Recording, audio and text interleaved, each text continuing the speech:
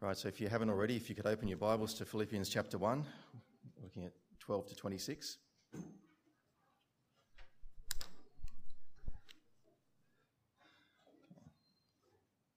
Have you heard the phrase, too heavenly minded to be of any earthly good? Too heavenly minded to be of any earthly good? Perhaps you've heard it, yep. Perhaps you won't own up to actually using it on someone after that kind of song, but have you noticed that sometimes you kind of feel that way towards people? You know, cheesy, over-the-top Christians who keep posting Bible verses and inspirational quotes on Facebook. They wear T-shirts with a Bible verse on it. They have a fish car sticker on their car if they have one. They have a real Bible, like a hard copy Bible, not just an app. They always seem to want to talk about God. Always. Everything seems to give them a reason to it. It's like they don't even care what people think about them. Do you know people like that? What is it that actually even makes us come up with a category like that? What is it that prompts us to come up with the phrase, too heavenly minded to be of any earthly good, as if that's possible? I'm going to suggest to you that I think it's the fear of social cost. The fear of the cost of actually being so public and enthusiastic about our faith that it's actually going to have an effect on our relationships, our friendships at work, our friendships, our relationships within the home. And behind the fear of the social cost lurks a shame in what we believe. Let me just be clear here. Guilt is how you feel about because of something you've done. That's a helpful and that's a useful thing. And so is shame. But shame is not so much how you feel because of what you've done, but how you feel about yourself, what you think about yourself because of what you've done. Shame relates to the values and beliefs of the community. And so these things, they shape how we perceive ourselves and how others perceive us. And because of shame, we tend to be quiet on subjects that we think won't be acceptable to speak about. We tend to want other people to be quiet about these subjects as well. But as we look into this chapter, Philippians chapter 1, what you'll see is that Paul is not afraid of the social cost of promoting the gospel. He's not afraid of the social cost because he has something far greater to gain. Imprisonment, ugly opposition, the possibility of execution, none of these things shame him into silence because his pride and joy is in Christ. Look at how how things actually unfold. And what I'll do is I'll open it up this way. I'll look from Paul's perspective, what has happened to me, the effect on you, as in the people that he's writing to, the way that I see things, and what will happen to me. He raises that as a conjecture. What's going to happen next? So what has happened to me? In verse 12, Paul says this, I want you to know, brothers, that what has happened to me has really served to advance the gospel. What has happened to Paul? He's been imprisoned. He mentions it repeatedly in this early part of the letter, and a significant thing for the Christian church. Imprisonment in Roman times was not a punishment in itself. It was a place to hold criminals awaiting the death sentence. To be imprisoned was a shameful thing. So shameful that the Romans of the time actually allowed for people to go into exile instead of facing justice. They didn't. Death row in our terms is actually a really heavily guarded area, section of the prison. In Roman times, they weren't too fussy if you escaped and ran off and went into self-imposed exile. They actually would prefer that. There was less shame on the community if you were actually sentenced and executed for your crime. Paul should be ashamed of his imprisonment. Some might even have expected him at the time to choose to flee into exile. He should at least avoid the subject, but he does the opposite. He owns it. He calls it my imprisonment. And the reason he owns it is threefold. First, it's because of the effect of his imprisonment. Paul says his imprisonment has served to advance the gospel. The Praetorian Guard, or the Imperial Guard, depending on what your Bible verses have to say there, that's the special shock elite troops that were the bodyguards. It's like the Secret Service of that time. They were the emperor's elite troops. They were physically capable and politically powerful. On more than one occasion, they helped emperors in and out of office. And they were unreachable in terms of missionary endeavour. But here they are, Paul's captive audience. Paul owns his imprisonment because of its effect. He owns his imprisonment as well because of what it's for. Paul says in verse 14, "My imprisonment is for Christ." His particular circumstances are unique in this sense. Rarely in Australia, I'd suggest, will a Christian get jail time for witnessing to Christ. We don't tend to have that fear. It was a very real fear for them at that point in time. It's because of what it's for, and it's because of who put him there. In verse 16, Paul gives us an interesting insight into how he sees his imprisonment. He says, "I am put here for the defense of the gospel." Yes, technically he was put there by the Praetorian Guard. But how does Paul see the circumstances that he's in? He sees it as entirely within the plan of God for his life. He hasn't stepped outside of God's will here. He hasn't been dragged away from the path that he should be walking. He is right on course. Now, friends, I wonder, is that how we see life? The everyday circumstances of life as God orchestrating opportunities for us to declare his goodness. Sure, if he was free, he'd be visiting the Philippians to encourage them in Christ. That's not a guess. He says that later in this passage. But he's not. He's not free. He's in prison. So here he is with a different opportunity to witness to Christ. Is that how we see the circumstances of life? I had the privilege of going to a memorial service for Greg's mother a couple of weeks ago. And she was in hospital for several days, and she knew that as her kidneys were failing, she knew that she was facing death. And one of the testimonies to how she used that time, which was just so challenging and heartwarming, was to use that time in her bed in the hospital to witness to the health professionals that came to care for her. Witnessing to Christ in her last days. Is that how we see life? Even the challenges and the hardships of life as God orchestrating opportunities for us to declare his goodness? Or are our most fervent prayers that God would remove these hardships? Paul starts with explaining what has happened to him. He then goes on to explain or to address the effect that it's having on the people that can see. He knows his circumstances are having an effect. Well, more than one effect, as we discover. There's a major effect and a minor effect. The first, Paul describes, I'm calling it the major effect because he says most of the brothers. Okay. And in verse 14, we see this. Most of the brothers, having become confident in the Lord by my imprisonment, are much more bold to speak the word without fear. In verse 14. Most of his Christian brothers and sisters in Rome have been emboldened. They understand why Paul is in prison. They love him for it. Paul's example then goes on to inspire them, and they follow it. Boldness begins to overwhelm their fear. Remember that boldness means to dare to do something despite the danger or the cost. And the dangers for them were very real. A physical, a social, an economic cost. Perhaps even paying with your life. It's a huge cost to step out and promote Christianity like this. They existed in a polytheistic society, and they were promoting a monotheistic Christianity. They existed in a culture that tolerated multiple religions. And they were proclaiming a message that said there is only one God and there is only one way to him, through Christ.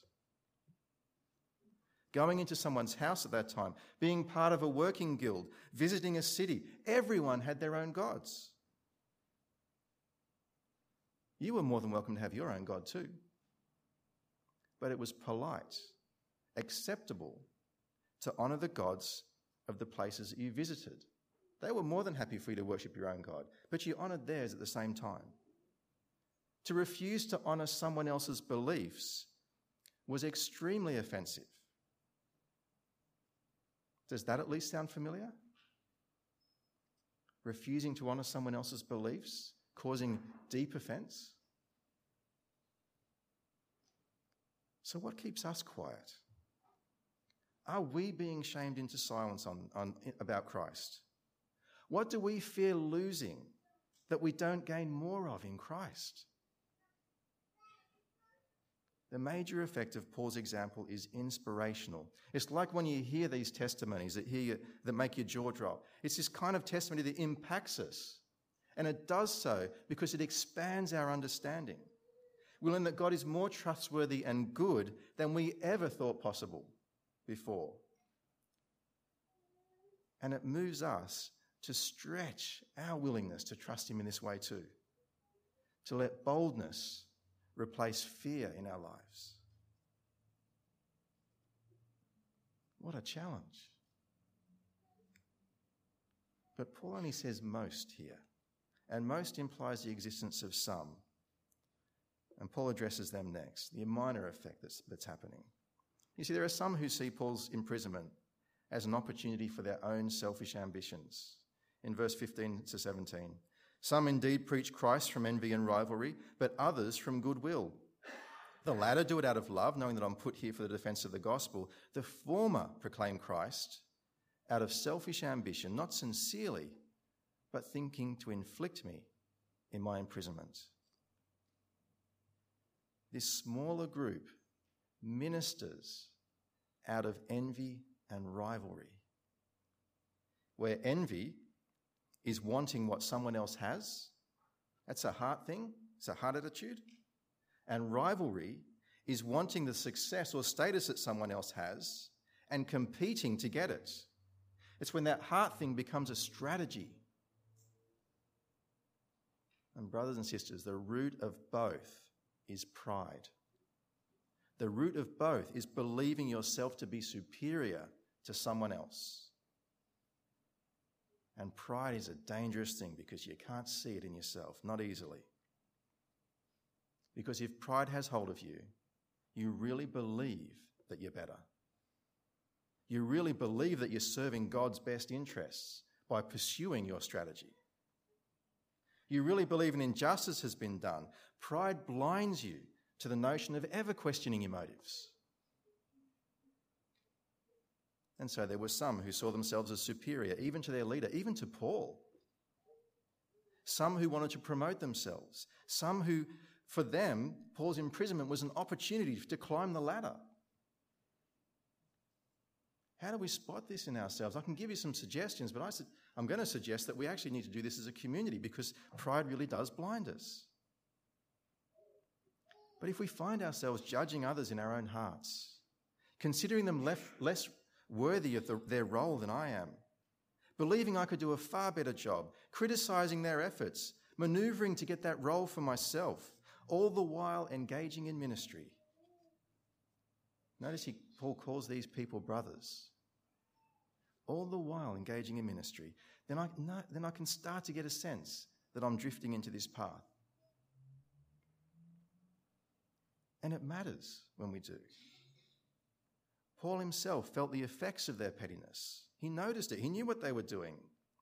And their behaviour was actually harming the fellowship, which is why he's addressing it. But notice how he does. Not primarily by rebuking or defending himself. He doesn't get caught up in the rivalry. He shows us a better way to see things. And this is what he goes on to next. The way I see things, this is Paul's perspective. What does Paul see? Well, Paul sees everything through the lens of Christ. His goal is Christ because his heart's desire is Christ. Let's look at how he expresses his, Christ as his goal. What does he say about these petty envy and rivalry things? In verse 18, Paul actually raises this very point. What then? What do we do about this? Well, here's what I see. Only that in every way, whether in pretense or truth, Christ is proclaimed, and in that I rejoice. It's not about what benefits us most, but what benefits Christ.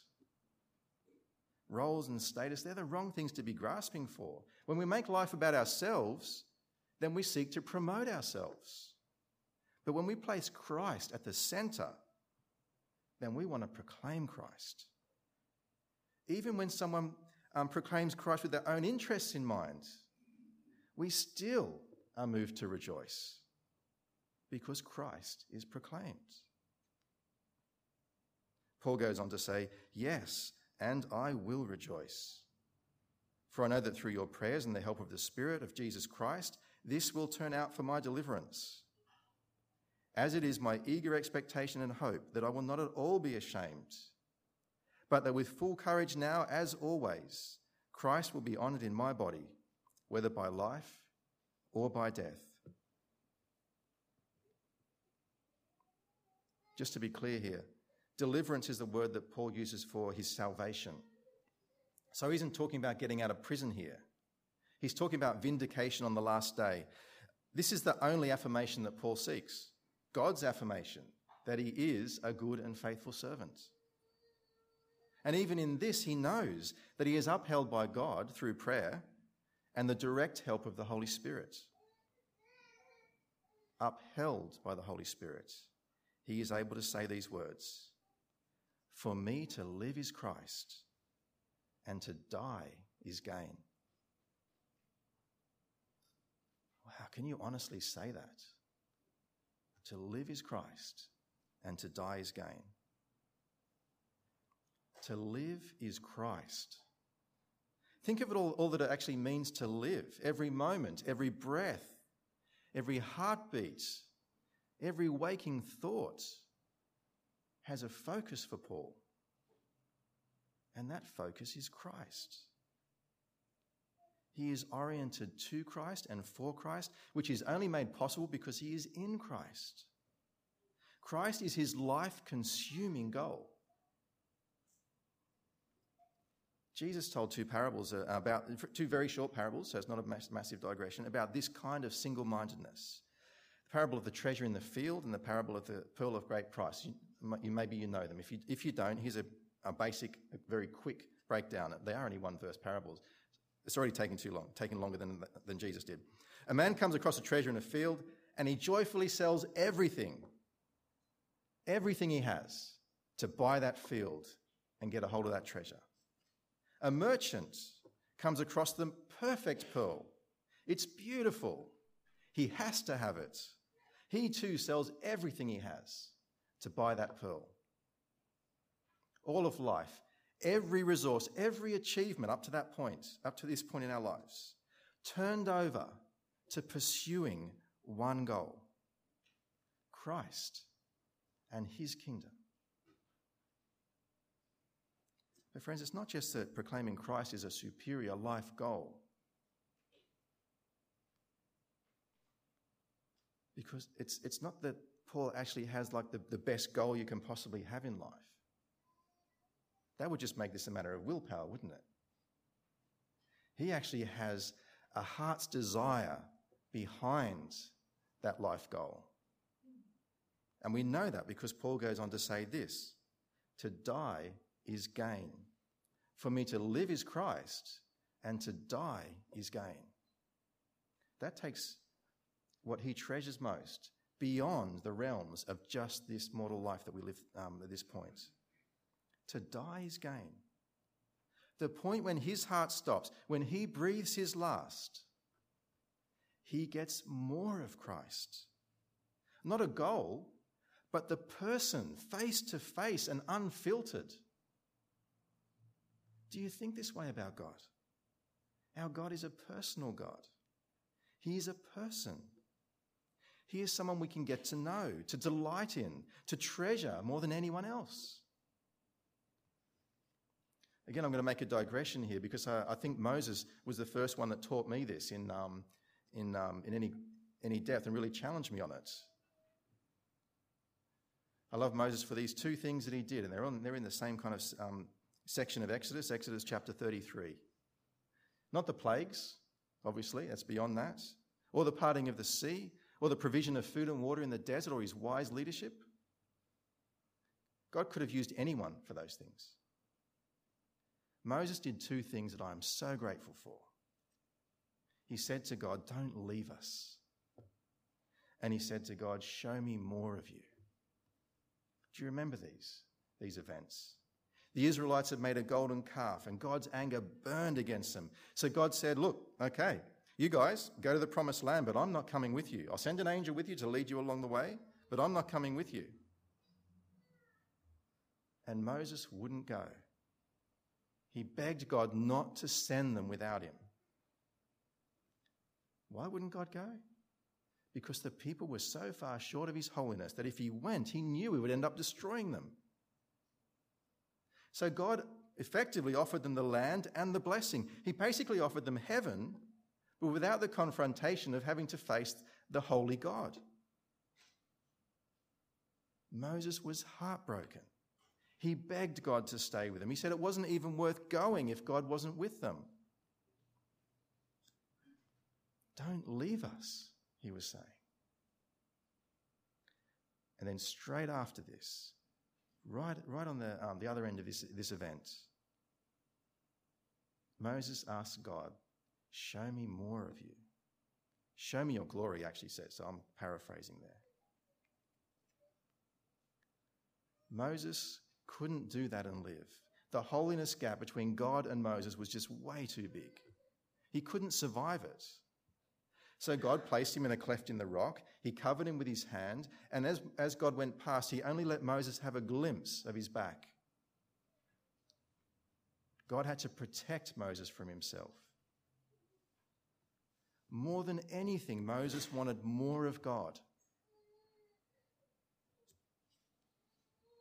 Friends, Christ is that rock. He is the ultimate expression of the grace and mercy that God declared about himself as he walked past Moses.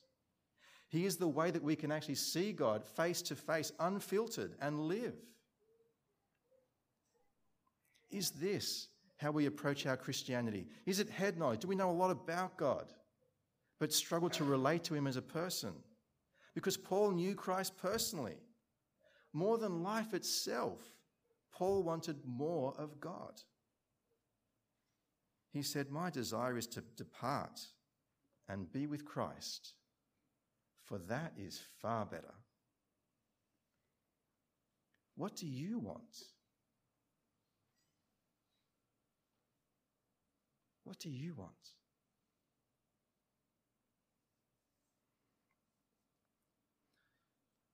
Well, the question, what will happen to Paul, still hangs over them. So, only now, at this point, is Paul prepared to answer it.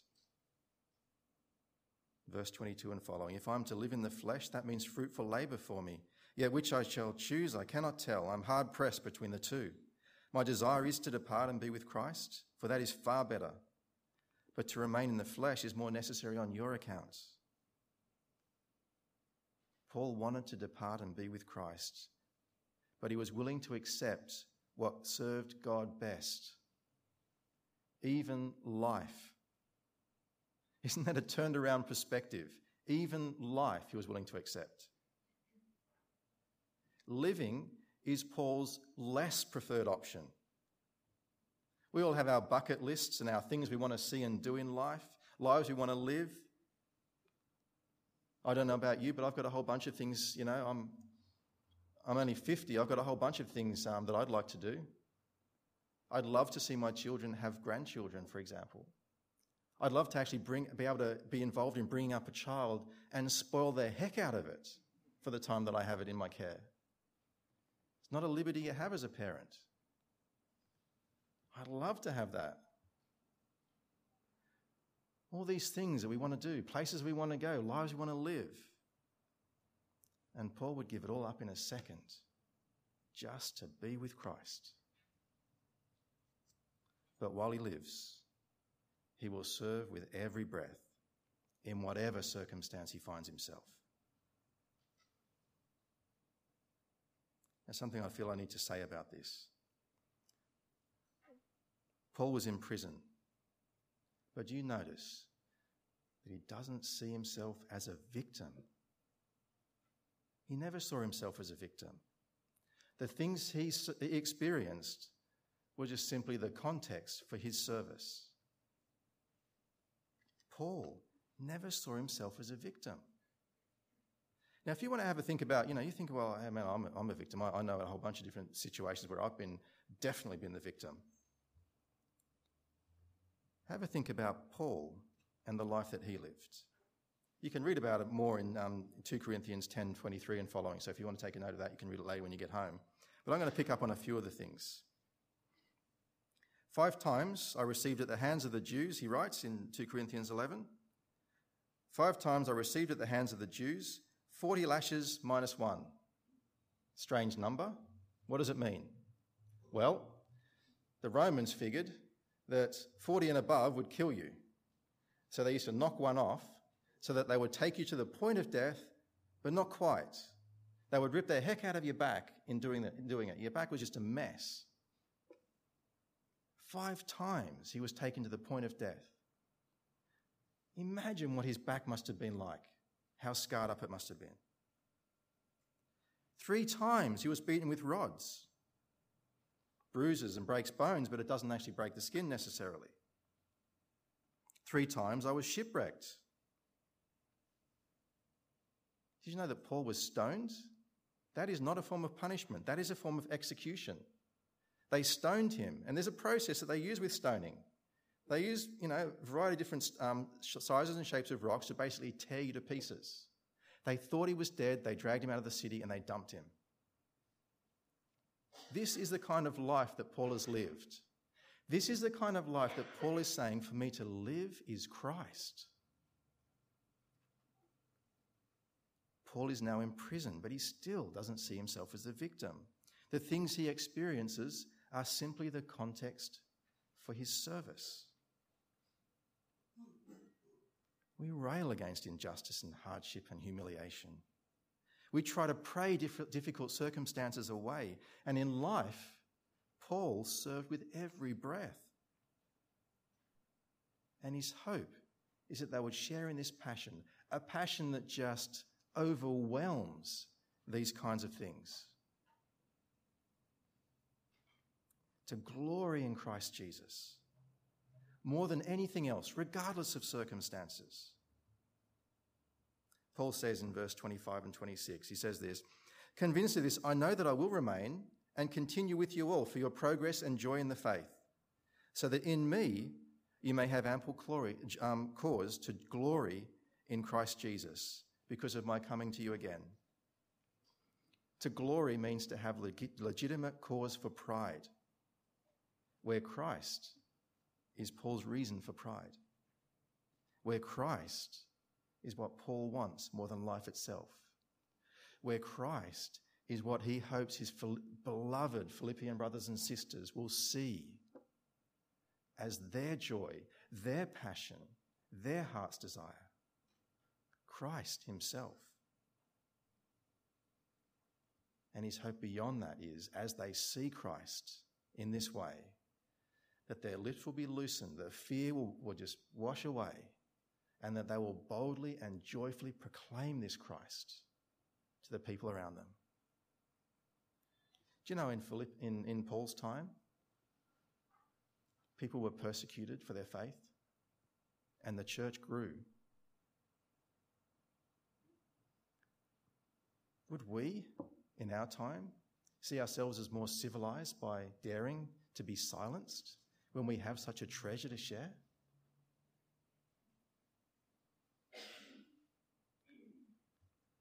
Could it be possible that we could allow ourselves to become too earthly minded to be of any heavenly good? Do we desire this Christ that Paul is introducing us to? If I were to ask you, what do you most want? Is it Christ?